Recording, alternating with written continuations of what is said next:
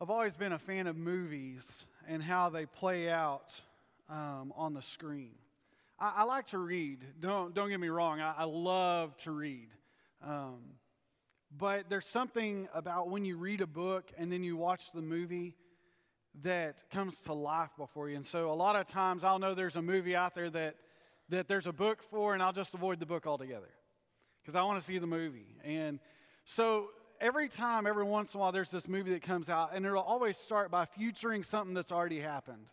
Like it'll say 10 years earlier or 2 days before. And we get this, what happened before this happened kind of moment. Now, we've looked together over the life of Peter. We started that series together. Last couple of weeks, we've been in 2 Peter together. The first week, we talked about how Peter was trying to catch them and trying to turn them and steer them towards truth again. Last week, Mike Satterfield was here with us, and he talked about how the Bible is absolutely believable and how we can trust it.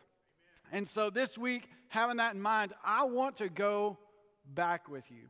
So do me a favor.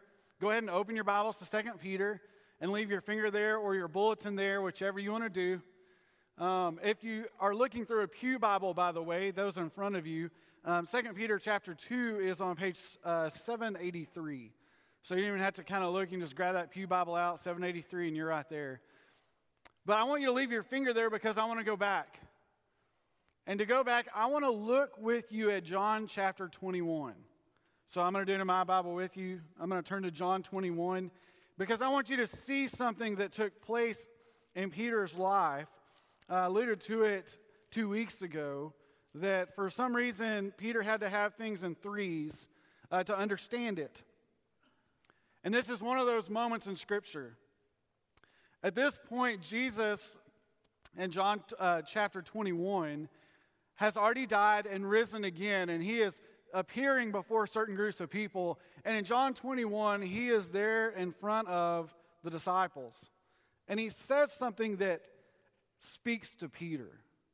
He says these words, I want to go fishing. Now, remember who Peter is now. Peter has left his boats, he's left his nets, he's following after Jesus. And so in chapter 21, Jesus is saying something to Peter that's his former life now. He's telling him, I want to go fishing. And Peter goes, man, it's been a while. Okay, let's go fishing, man. So, man, that's what they do. They go fishing. And Jesus is like with them. He's just getting after it. And he says this question, men, where are your fish? And they answered, hey, this is going to sound crazy, Jesus, but we don't have any. He says, cast your net on the right side of the boat, and you'll find them there. Back to this old lifestyle. Back to a similar question that Jesus heard before with Peter, and that Peter's heard Jesus say before. At this moment, I just kind of wonder that. Kind of makes you wonder, is Peter already catching it? Is he already getting who's asking the question? So they go back out and they fish, and man, they bring in a lot of fish. Here's what it says Peter does. Peter notices who said it, and it says that he ties off his garment, and he jumps in and he swims out to where Jesus was, which is like 100 yards away of swimming. It's like Peter's getting after it to be close to Jesus now. He's out there, they're having this moment, and in verse 15, he says this. When they'd eaten breakfast, Jesus asked Simon Peter, Simon, son of John. You know what he doesn't call him here? Peter. Simon, son of John, do you love me more than these? Yes, Lord, you know that I love you. Feed my lambs, he told him. A second time he said, Simon, son of John, do you love me? Yes, Lord, do you know that I love you? Shepherd my sheep, he told him. He asked him the third time, Simon, son of John, do you love me? And Peter was grieved that he asked him a third time, do you love me? And he said, Lord, you know everything. You know that I love you. And he says, feed my sheep, he said. I assure you, when you were young, you would tie your belt and walk wherever you wanted. But when you grow old, you will stretch out your hands and someone else will tie you and carry you where you don't want to go. He said this, to signify what kind of death he would glorify God. After saying this, he told them, "Follow me." You know, we talked in the first week that 2 Peter is at the end of Peter's life. He's grown old. His time is growing short. And he's kind of writing this letter to say, don't forget these things after I'm gone. All along knowing in John 21, he already has heard what Jesus is going to say the end of his life is going to look like. It says that Jesus told him this so that in his death he could glorify God. And here we are, end of his life, time is growing short, and Peter writes to the churches. Kind of makes you wonder what had happened, what transpired between the time Peter had talked to these churches to where he is today. But one of the things we know for certain is this: they started listening to the wrong people. Somewhere along the line, some teachers had come through not only his teaching, but we'll learn in chapter 3 next week, Paul's teaching. These people have had incredible teachers. They've had incredible instructors, incredible mentors in faith. And regardless of that, some teachers have arose now that are now teaching a gospel that's different than even Paul or Peter have taught them. These men have come in and they're starting to teach that anything's permissible and it's good as long as God can forgive you. And so they're accumulating wealth. They're living adulterous lifestyles. And Peter's looking back, shaking his head going, what are y'all doing? Why are you listening to these guys? These guys are jokers. They don't even know what they're talking about. They've forgot the gospel completely. And so as he's writing this book back, as he's writing this letter, he's trying to remind them that there's some truths that they're missing. That's why he has to start by saying, hey, listen, make every effort to supplement your faith. Refine it, grow strong. And then he reminds them, man, God's word is trustworthy. Don't lose sight of it. Don't lose your grip on it. And so we get into chapter 2, which, by the way, Peter didn't write in chapters and verses. I want to remind you of that. This is a letter. We get chapters and verses for memorization, for organization. This is all one letter to Peter. And he writes them these words. But there are also these false teachers among the people, just as there will be false teachers among you. They will secretly bring in destructive heresies, even denying the master who brought them, and will bring swift destruction on themselves. Many will follow their unrestrained ways, and the way of truth will be blasphemed because of them. They will exploit you in their greed with deceptive words. Their condemnation, pronounced long ago, is not idle, for their destruction does not sleep. For if God did not spare the angels who sinned, but threw them down into Tartarus, and believed and delivered them to be kept in chains of darkness until judgment.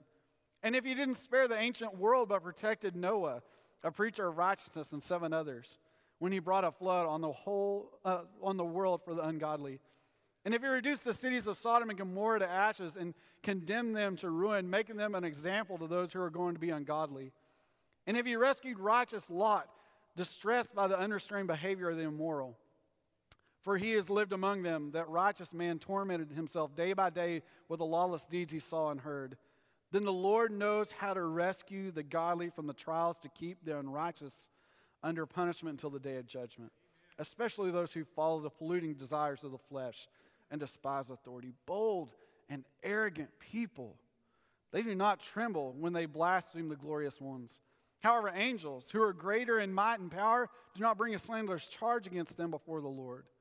But these people, like irrational animals, creatures of instinct, born to be caught and destroyed, speaking blasphemies about things they don't understand, and in their destruction they too will be destroyed. Suffering harm as their payment for unrighteousness, they consider it a pleasure to carouse in the daytime. There are spots and blemishes, delighting in the deceptions as they feast with you. They have eyes full of adultery, and they're always looking for sin. They seduce unstable people and have hearts trained in greed, children under a curse. They have grown astray by abandoning the straight path and followed the path of Balaam, the son of Bozar, who loved the wages of unrighteousness, but rebuked from his transgression. A donkey that could not talk spoke with a human voice and restrained the prophet's irrationality. If these people are springs without water, mists driven by a whirlwind, the gloom of darkness has reserved from them. For by uttering boastful, empty words, they seduce with fleshly desires and debauchery people who have barely escaped from those who live in error. They promise them freedom, but they themselves are slaves of corruption, since people are enslaved to whatever defeats them. For if having escaped the world's impurity through the knowledge of our Lord and Savior Jesus Christ, they are again entangled in these things and defeated, the last state is worse for them than the first. For if it would have been better for them not to know the way of righteousness, than after knowing it to turn back from the holy command delivered to them, it has happened to them according to the true proverb. A dog returns to its vomit, and a sow, after washing itself, wallows in the mud.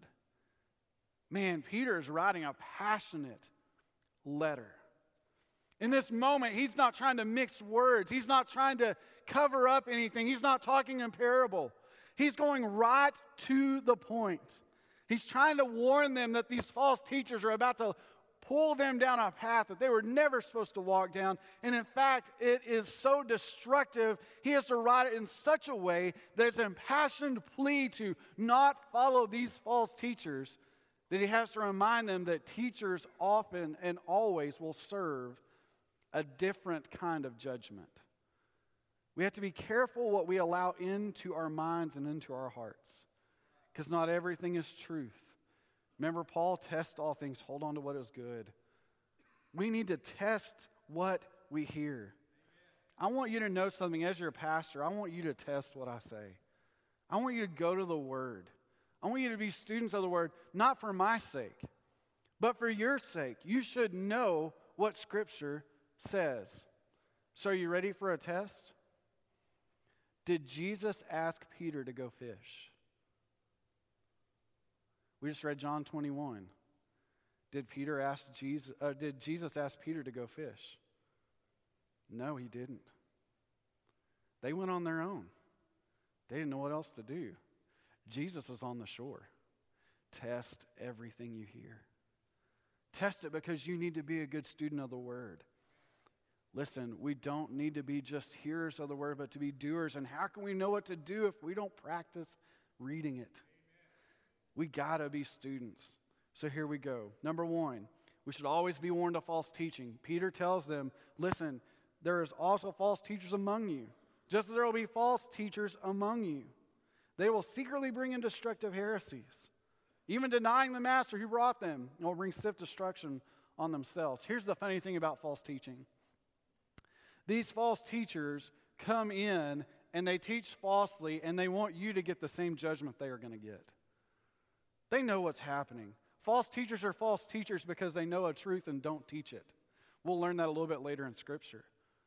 So here's the problem. You may be wondering, well, how do I decipher if I'm hearing false teaching or truth? All Scripture is God-breathed and is trustworthy. If it's not God's Word, it's probably not a truth. Our life has got to be built on truth. So how can we know if it's false? Know the Word. Test the Word. Hold accountable to the Word. Listen, I am a man. You're like, oh, no kidding. But I expect for you to say, hey, Pastor Kyle, can I talk to you maybe tomorrow? Hey, I was listening to you preaching. You said these words. You know how many times I've gone back to listen to a sermon and gone, wow, not good. I misspoke that. I would hope that you would hold that same thing for our church, because I believe that this should be a place with truth on its lips. So know the Word. Here's what else. There's always going to be teachers. Why is it that we send our students off to colleges and they leave the faith? Because there's always another teacher out there. There's always someone that seems like they've got it put together. I can remember sitting in my psychology class my freshman year of college. I was at a junior college in Odessa. I walked into psychology, and the psychology professor just said these words: truth is relative. Y'all ever heard that? I started going, truth is relative. Truth is my relative? Is it my mother-in-law? No, I didn't think it at the time. Wasn't married. But I started thinking, so if truth is relative, is there truth? Because it may be truth to me, but not truth to you. So let's just play that story out. And I remember debating my professor. I got a B, by the way. I got a B not because I couldn't pass the test, but because I disagree with the professor. I think sometimes it's worthy to get a B in a class when a professor doesn't agree with truth. I remember saying this, I disagree with you. And he said, okay, let's do this. Almost as if to say, I've prepared all summer for you to walk in the door. I said, okay. He said, tell me why all truth is not relative. And I said, are we in your class? He said, depends. I was like, I said, so I could stay home and still be in your class? No, you would fail. I said, no. That's your truth. My truth says I can stay home and still ace your class. Well, you'd have to take the test. No, that's your truth. My truth says that your test can be passed from my house on my couch. Well, you wouldn't make a passing grade. Oh, no. Your truth. My truth says all of my answers will be truthful and right. And he laughed at me and he said, you're going to be fun. And so we dug into Freud. And if you've ever studied Freud, his name should be Fraud, right? Because he was crazy. I mean, if you really look at what he thought, right? Those of y'all that have studied psychology, you were there. At some point, you have to turn your mind off. And then we started studying science versus Scripture. That showed up because I would take my Bible to class. I always loved that part. He would say, well, this is what we should all agree about. And I'm like, I go to the back of my Bible and go, let's see. Discouragement. Joshua 1:9. Be not discouraged. Well, that's really cute, Kyle, but science tells us, and I'd be like, relative truth. We can't both be right. He's like, well, I'm the professor in here, so I'm the one that's right. And I'm like,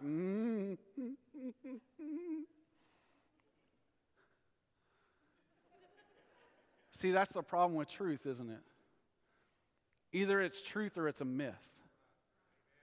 So let me give you a for instance. I am wearing shoes today. Do you agree? Yeah, you can talk. That's good. Yes, I'm wearing shoes. However, I'm wearing dress shoes today. Do you agree with that? See, some people would say no, because I'm clearly not wearing a dress with my shoes.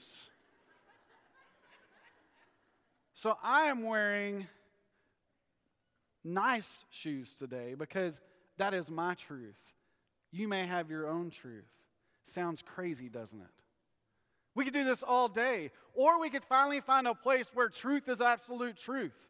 Where we don't have to guess. We don't have to wonder. We can go, the truth. So let me give you some truths right quick. God created the world. And in that creation of it, at some point, He made you in His image.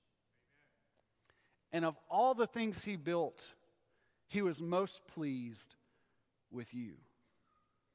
In fact, because you were made in His image, you possess the image of God. Even if you don't love Him, you look like Him. I think what's the most amazing about that is this. Even though you don't love Him, He loved you so much that He created all of this so that you might have a relationship with a holy God. Amen. And He sent His Son to us, that He would live a perfect life. He would be tempted but never sin, unlike us.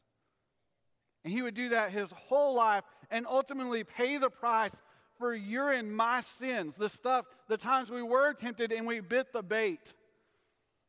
He died so that that sin could be covered by His blood, and we could possess an opportunity to have a relationship with God if we would put our hope and faith in Him. That's the truth. You know the most amazing thing about that? Scripture tells us the truth sets us free. But see, here's the problem with truth. you can only be set free by that truth if it's a part of you. Because I believe as much as the truth sets free, as Scripture says, we also get from Paul that the truth can also be a place of judgment. And in this moment with Peter, he reminds them of what that truth really looks like. He tells them there's false teachers among you, and they don't get it. They're bringing in destruction on themselves, and they want you all to be a part of their destructive nature. Isaiah talks about this in his day. It says, the Lord says, because these people approach me with their mouths to honor me with lip service, yet their hearts are far from me. Their worship consists of man-made rules learned by rote. Therefore, I will again confound these people with wonder after wonder. The wisdom of their wise men will vanish, and the understanding of their perception will be hidden. Woe to those who go to great lengths to hide their plans from the Lord. They do their works of darkness and say, who sees us? Who knows us? You have turned these things around as if the potter were in some way the same as the clay. How can what is made say to its maker, you didn't make me. You didn't do this. Isaiah saw it in his day. Paul saw it. Peter sees it. And so do we. The most amazing thing about these times in history is that the truth stayed the exact same through all of it. And yet we did nothing about it. In this moment, Peter tells them, these false teachers, they're going to come. They're going to say to you, isn't God supposed to forgive you of everything? So let's just do anything we want. As though they live in a way that has no consequences. And it's easy, Scripture tells us in Peter, it's easy to fall for lies. It's difficult to hold the truth. Verse 2, many will follow their unrestrained ways, and the way of truth will be blaspheming among them. It's hard to hold the truth when you hear so many things, so be careful, little ears, what you hear. For the Father up above is looking down with love. Remember this? Oh, be careful, little ears, what you hear. It may have been the best theology ever as children. Oh, be careful, little feet, where you go. Oh, be careful, little eyes, what you see. Oh, be careful, little hands, what you do. With all the same tagline at the end, for the Father up above is looking down with what? Love. What do we say? Judgment. And these people were saying, he's only love, man. Do what you want to do. Be free. These were the hippie teachers of Peter's years. All you need is love, love. Love is all you need. And Peter's like, God is love. For God so loved the world. Love is not accumulating for yourself as much of you as you can get. Love is attaching to God and getting as close to Him as you possibly can get. Because the world is coming at you. And these men were teaching, you don't have to look like Jesus. He forgives you. Look like us. They had their pockets full of money. They had women under each arm. They were teaching all this stuff, and people went, they look powerful. They look happy. Maybe that's what I'm supposed to do. And Peter's going, it's called sin. Don't look like that. That's called sin. And it leads down to a path called destruction. Remember the house in New Orleans they call the rising sun? That house is on every street corner and in every home with a TV screen, with an iPad, with a phone. And we have people just simply saying, I can do what I want to do, when I want to do it, how I want to do it, because God will forgive me. God goes, I will. But eventually you're going to ruin when you walk down that path. Eventually you're going to look messy. The other day we went to pick up my daughter from a party. And I love keeping my cars clean. I mean, I'm not just talking like somewhat clean. I'm talking smelling good and looking good kind of clean. I'm talking when I pull up next to someone, I want them to go, wow, their car is clean. That kind of clean. The problem is where we went to pick my daughter up was all muddy roads. And see, what I was thinking the whole time was not, man, I hope we can get my daughter from here. What was I thinking? My car's going to get pretty dirty. And it's sitting out in the parking lot right now, and guess what? It's really dirty. And, April can tell you. There's a few things in this world that I may be OCD level on. Car cleanliness is one of them. Like if I get into your car and I have to sit on Cheerios, I'm not riding with you again. I love you in Jesus' name, but we're not riding together. I do not like Cheerio seats. If I'm getting into your car and if there's mud up the side, you better have mud tires and we better be going down to the river. That's when you can be muddy. But if you're just driving around town and going to your work and you still have mud up the sides, I'm out. Love you in Jesus' name, but we're out. We'll take my car. Because on a weekly basis, I'm at the free vacuum station down the road, just vacuuming out my car. There's nothing in it. I pull up the mats and vacuum. Some of y'all didn't even know your mats came up. I pull them off the things and I vacuum underneath them. You know why? I love a clean car. Sin is the ability to say God can clean me, but to live like your car is as dirty as possible. Let me just tell you this. What Jesus sets free should choose to stay that way. You should never go back to this former life. And these teachers are telling people, live how you want to live. God will forgive you, and it's okay. And they're just accumulating for themselves stuff because greed tends to precede false teaching. That's what he says here. They will exploit you in their greed. That's why we have so many great teachers today that preach on TV telling you that God wants you to have everything. I listened to two preachers one day talk about the fact that God told them that they both needed Learjets. And started talking about how the other one needed a Learjet because he had a Learjet. In fact, one was on his jet and said to the other one, God told me one day, what do you think about this? And he said, God, I'm happy with it. And he said, that's it? That's all you're going to ask me for? He said, well, God, what are you asking? He said, you don't want a bigger jet? And he said, well, God, yes, I do. And I need one so that I don't have to travel around other people. And I started thinking to myself, they have a different God than me. I do not believe my God is the God of Learjets. I believe my God is the God of Guatemala, where people suffer every day and he wants to feed the hungry. I believe my God is the God of Amarillo, Texas, where we have homeless people with no homes and no clothes. That's my God.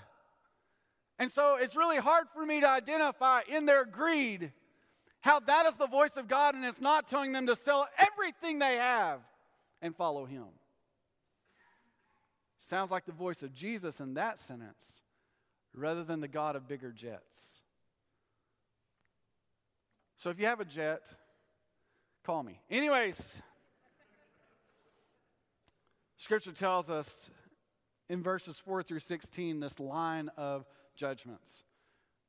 And it's really interesting. We get the angels, we get Noah, we get Sodom and Gomorrah, we get Lot, we get all these stories around them that those in this place, in this time, as Peter's writing this letter, they would have been studying on a constant basis. And he just tells them, listen, if God judged that, don't you think he's still the God that judges this? He is not a foreign God. And let me just remind us, this is Peter writing. Let's take it to us. Don't you think that God is going to judge us? I believe he's always still the same God. And I believe he will not settle for sins of men. I believe there's always a judgment for sinful living. And it needs to be a reminder to us that we're so fearful of an enemy that we've forgotten the fear of the holy. And we need to be called back to a lifestyle that says, oh God, forgive me for acting like you're not there. And Peter's reminding them, don't be afraid of the enemy. Be afraid of God. Be afraid of our Father that art in heaven. Hallowed be thy name. Thy kingdom come. Thy will be done on earth as it is in heaven. God will not settle for sin. Amen. He will not settle for our sin. There will be a judgment. Now, I want to remind you of something. When we get to heaven, those of us in Christ, when we appear before the Father, we have an advocate there. Jesus Christ will stand on our behalf. This side of heaven, when you act like the world, you'll get its receipts. And I promise you this, God wants his children healed and not just happy. He is not just it's okay, better time. He is, okay, I'm about to say something. So, God is not a coach at a Little League football game where everything is just okay. God is a holy God who demands of us change. So let's open our eyes to that. So he tells these teachers, hey, listen, there's false teachers. It's difficult to hold the truth, so hold on to it. Greed precedes this. And then he says there's always a judgment for these teachers. It's always there. In fact, in verse 17, he says they're like springs without water. It's difficult. It's a hard path. And then he finishes with probably the hardest part of this particular chapter for us. He says, Peter tells us that they know truth, but they don't preach it. How do we know that? Verse 21, for it would be better for them to not have known the way of righteousness than after knowing it to turn back from the holy command delivered to them. It has happened to them according to the true proverb, a dog returns to its vomit and a sow, after washing itself, wallows in the mud. You ever had this moment, and just join me in this because I have, where you've asked God to forgive a sin in your life and then you do it again? Anybody? I'm the only one? Okay. I'm glad you are super Christians. Anyways, we've all been here where we've done something in our life that we're like, God, forgive me for that. I don't ever want to do that again. And then we do it again. And then what do we say then? God, forgive me. Don't ever let me do that again. I don't want to do that. And then what do? We do it again. You know why? Because we tried it with our strength and our might and our understanding and our greatness. And God goes, doesn't work that way. I think we're so trapped for way too many times with way too many people that are living half-existent Christianity because we're trapped in the life of sin. We've heard someone talk and say, oh, you're okay. And it should make our stomachs upset, sin. It should draw us back. And I've long said, I think everybody should have the Passion of the Christ on their phone. That when sin is entertaining your mind, where that temptation appears, that you start the Passion of the Christ on your phone. Because when I saw it, it made my stomach hurt. It made me weep. It made me hurt. And that wasn't even Jesus. That was Jim Caviezel. But it was pretty gnarly and nasty, wasn't it? There's a reason we don't show it on Sunday mornings. Because children are in the room. It's rated R. Shame on y'all that watched the rated R movie. Anyways, but we get it, don't we? That if we really put Jesus at the forefront of our minds, when we saw sin happening, we would avoid it at all costs. Problem is, we don't put Jesus at the forefront of our minds.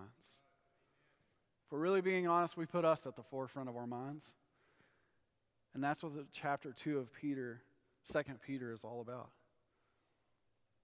He just warns them. False teachers are always going to tell you that you're okay, that you don't have to change, that you don't need salvation, that you don't need healing, that you don't need change. But Jesus came to change your life, not leave you the same. Amen. He didn't come for you just to be okay in your walk. He came for you to be radically changed. So today that can be you. Today that should be you. Because God loved you so much that he sent Jesus for us. Because the weight of our sin was too much for you and I to deal with. We needed help. And Jesus was the help that's still there today for you to receive him as your Savior and Lord. That's what we call that, Savior and Lord. He saves us from our sin. He saves us from ourselves.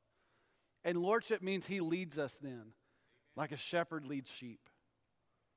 We all need that. I need that. You need that. Will you give him that today from you? Give him your everything. You don't have to be clean today. You don't have to have it all put together. You don't even have to talk the right way or act the right way. You need to come to him anyway and let him do the rest of the work. He's going to prepare you. He's going to protect you from false teaching. And he's going to lead you on how to be healed. Let's pray. Father God, I just pray, Lord, that this morning you would speak over us, Lord. May your Spirit fall fresh on this place today. God, may we be changed by what you have to say to us in our lives and in our hearts. God, we want to be in a place and in a time in our spiritual walk where when we hear false teaching, God, we run from it. But Father, too often we're the teachers that are teaching the wrong things. So God, protect us from us as well. Lord, we need you desperately. So God, speak over us. Heal us, God. Protect us, God. And Lord, lead us to listen to your word, the truth. We want to be changed by you today, Lord. So lead people to give you their lives today. Savior and Lord. In the name of Jesus we pray. Amen. Would you stand with me? We're going to worship. I want to invite you into that, but I sure want to invite you back to the altar. Maybe as you're here earlier praying, you're asking God to do something drastic in your life. And right now you need to plead before him, God, I don't want to leave this room without that happening. Maybe it's for your marriage. Maybe it's for your family. Maybe it's for your job. Maybe it's for your walk. Maybe as you heard the sermon today, you heard, I'm listening to the wrong things and I need that change to happen in my life. Today, would you come to the altar? Would you come talk to one of us pastors? I promise you two things. One, we'll listen, and two, we'll pray for you long after today is over. So come, let's worship together. Let's look unto Jesus. Let's make him Savior and Lord.